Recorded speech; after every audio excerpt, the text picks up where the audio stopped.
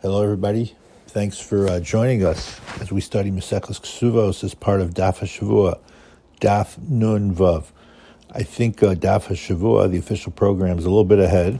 We're going to try to do some catching up, and maybe I'll be sending this as a second shiur this week. So you stick to your pace, but at least you'll have the opportunity to move ahead a little bit. I want to explain this concept of umdina, which I really should have explained last week, but it continues onto our daf. You know, we have in American law something called a reasonable man standard. What would a reasonable person do in a situation? Sometimes that will be a determinant in law. You know that in Eretz Yisrael, when they were fighting, Baruch Hashem today, our enemy is Hamas and not fellow Jews. They had a big issue with some of the issues in Supreme Court. Is something reasonable or not reasonable? How do you define that? What would a reasonable person do? So umdina is somewhat related to that. And I'm going to give you the case as presented. This is the famous Shita here of Rabbi Elazar ben Azariah. And it started on the Mishnah actually on Daf Nun Daled, and it continues with our Gemara, the top of Nun Vav. An umdina is an assumption, that we're basically making an assumption the way that people think. Some want to call it a presumption, a basis of a presumption. And as I'm about to point out, and we see from our Gemara, you're going to sometimes have a machlokas, even in an umdina. So it's not like an umdina is a 100% fact. But what's important, and that's why I'm spending time on it, because this comes up all over Shas, that sometimes an umdina is going to be strong enough to establish a halacha. So very simply, if we go back to the Mishnah with Rabbi Elazar ben Azariah, Rabbi Elazar ben Azariah said that if someone added to the ksuba, to the necessary amount, we call that tosefes ksuba, and you assume, and this is very important, that it becomes a tanai of the ksuba, and those 14 different situations where it matters whether something is part of the ksuba or external to the ksuba. If it's part of the ksuba, then the tanai is integrated into the ksuba itself.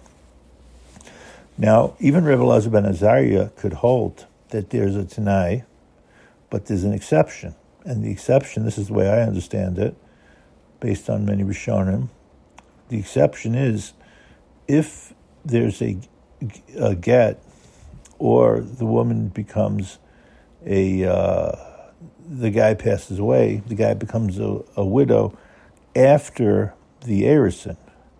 So the whole tenai, the whole tosefes ksuva, the guy added whatever the amount was to the, let's assume with the basula, to the 200, he added another 1,500, whatever the number is, could go up as high as you want.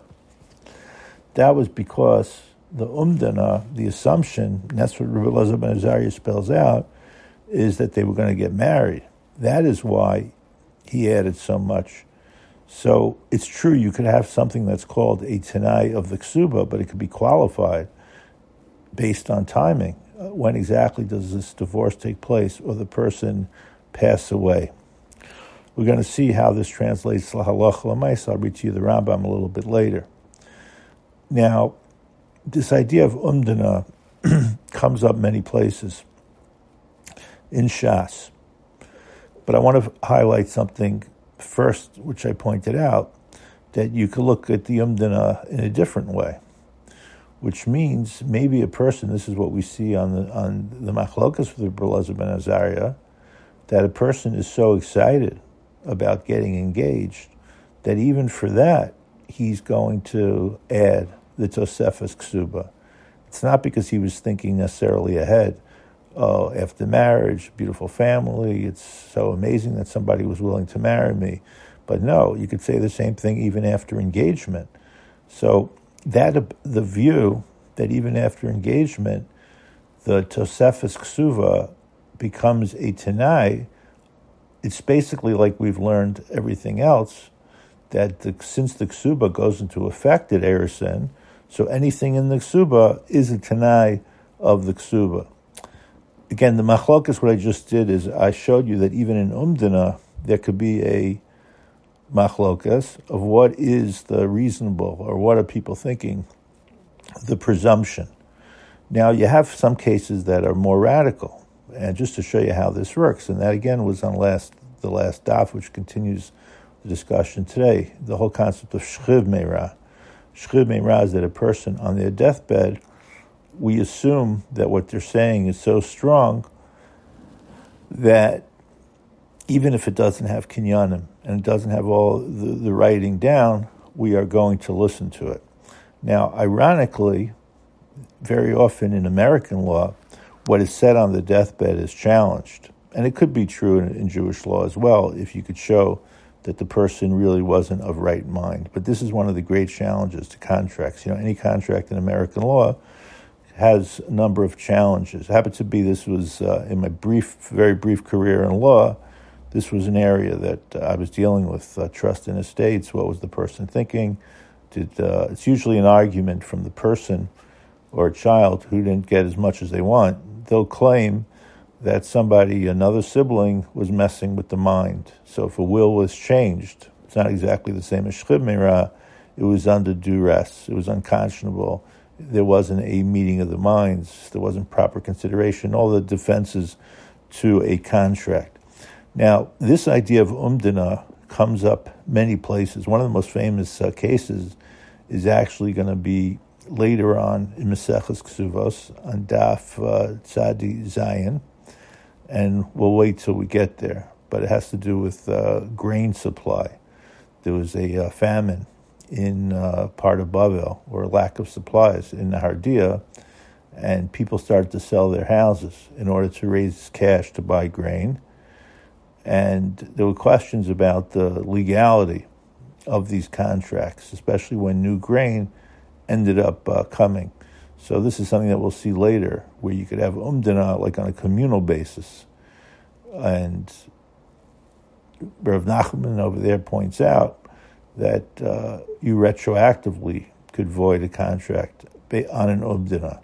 An umdana sometimes is not just what a person is thinking, but what a person would have done if they had different facts in front of them. I did want to add one thing before we get back to Reb Elazar ben Azariah, and this whole idea of a tanai. A tanai is an interesting halacha concept. We'll see this more in Maseches Kesubos when a person says, Hareyat mekudeshes li al tanai. And at the end of the day, in this situation, the tanai really is washed away as it becomes integrated into the ksuba itself. I like to connect things to what's going on in Eretz Yisrael, and I raised an issue that is an old issue in Eretz Yisrael about a get al tanai. Technically, a get al tanai could work. It's already discussed in the Gemara and the Rishonim, very often not pro, but the situation, it goes back to David HaMelech, really. Let's take what's happening in Israel. You have a lot of soldiers, they go away from home, and what happens if Rachmana litzlan, they don't come back? And we see that Rachmana litzlan, it's not easy to identify bodies at times. So you can end up in a situation where a woman is naguna. This was a big issue in the 1973 war, 50 years ago. In fact, Rav Ovadia Yosef spent an entire year, I think he was almost closed off from everything else, freeing agunos, very, very important ways. Obviously, he's one of the Gedolim. I don't know if it's accurate, but I've heard there was not one aguna. But to avoid this issue, there's something called the get al tanai.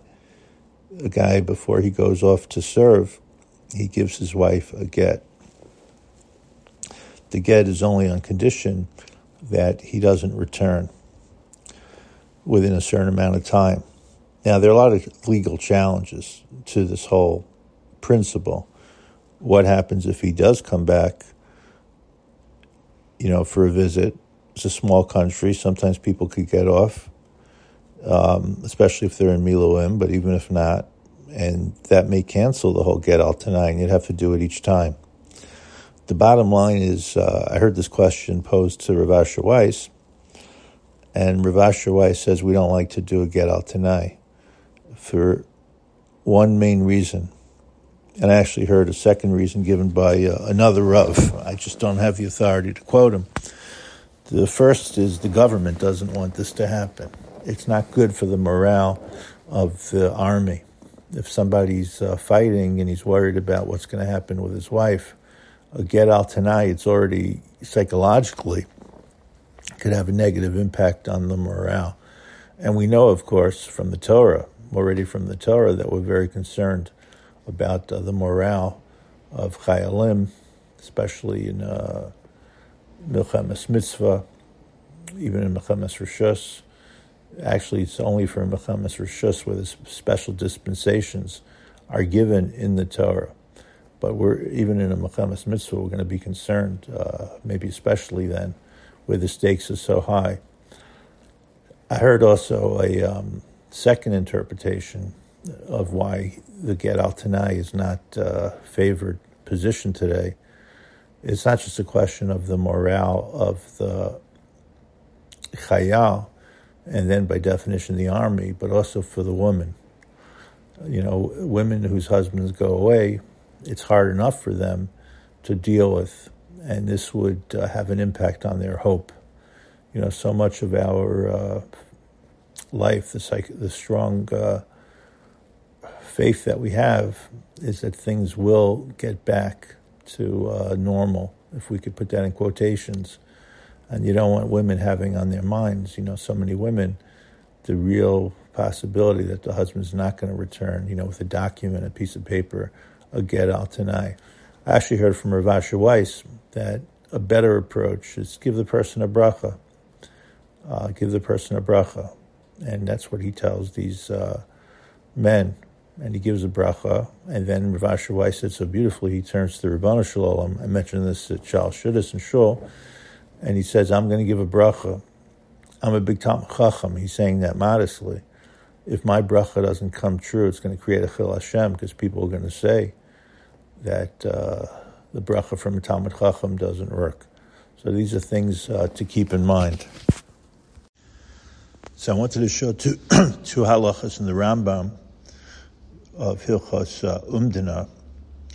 We'll start off with a general principle, which did come up with the Shchib Meirah case, but it applies across the board to Umdina, and then we're going to show you la halacha, how we paskin. Again, this could have practical consequences, but not so likely, but it's good to learn these halachic principles, which do have practical applications. So the Rambam in Perek Shishi of Hilchos Zechia Umatana. Hilchos Zechia Umatana is in the Sefer Kinyan of the Rambam. I'm just going to read it. Liolam omdim das hanoseh, that we assess the intent of a giver in a situation where someone is giving a gift. But this applies also in a more broader context, even if it's not technically a gift. Im hayu advarim marin sof dato, if the situation indicates his ultimate intent, osin al pia omed af pi shelo perish. So here's the key. We act according to that intent, even if it's not stated explicitly. See, we generally follow a principle, which we will learn in Kiddushin Mem Tes Amud Beis, of Dvarim Shebelev Einam Devarim, that matters left in a person's heart, not explicitly stated, don't have a consequence. But there are going to be exceptions where the person's intent is obvious, which is the situations that we're dealing with over here. And the Rambam gives a few cases. Ketzad, what's implied? He says, Misha halach ben olam dinas hayam, v'shama shemes, v'kasav kol nechasav la'acher, matana gluya gemura, v'achkach ba beno, ein manaso kayemes. Let's say if someone's son traveled overseas, the father heard a report that his son died. So then the father signs over all his property as a public and binding gift to a third party. and then his son returns. So this gift is not binding because clearly had the father known that the son was alive, he would have never signed it over to someone else.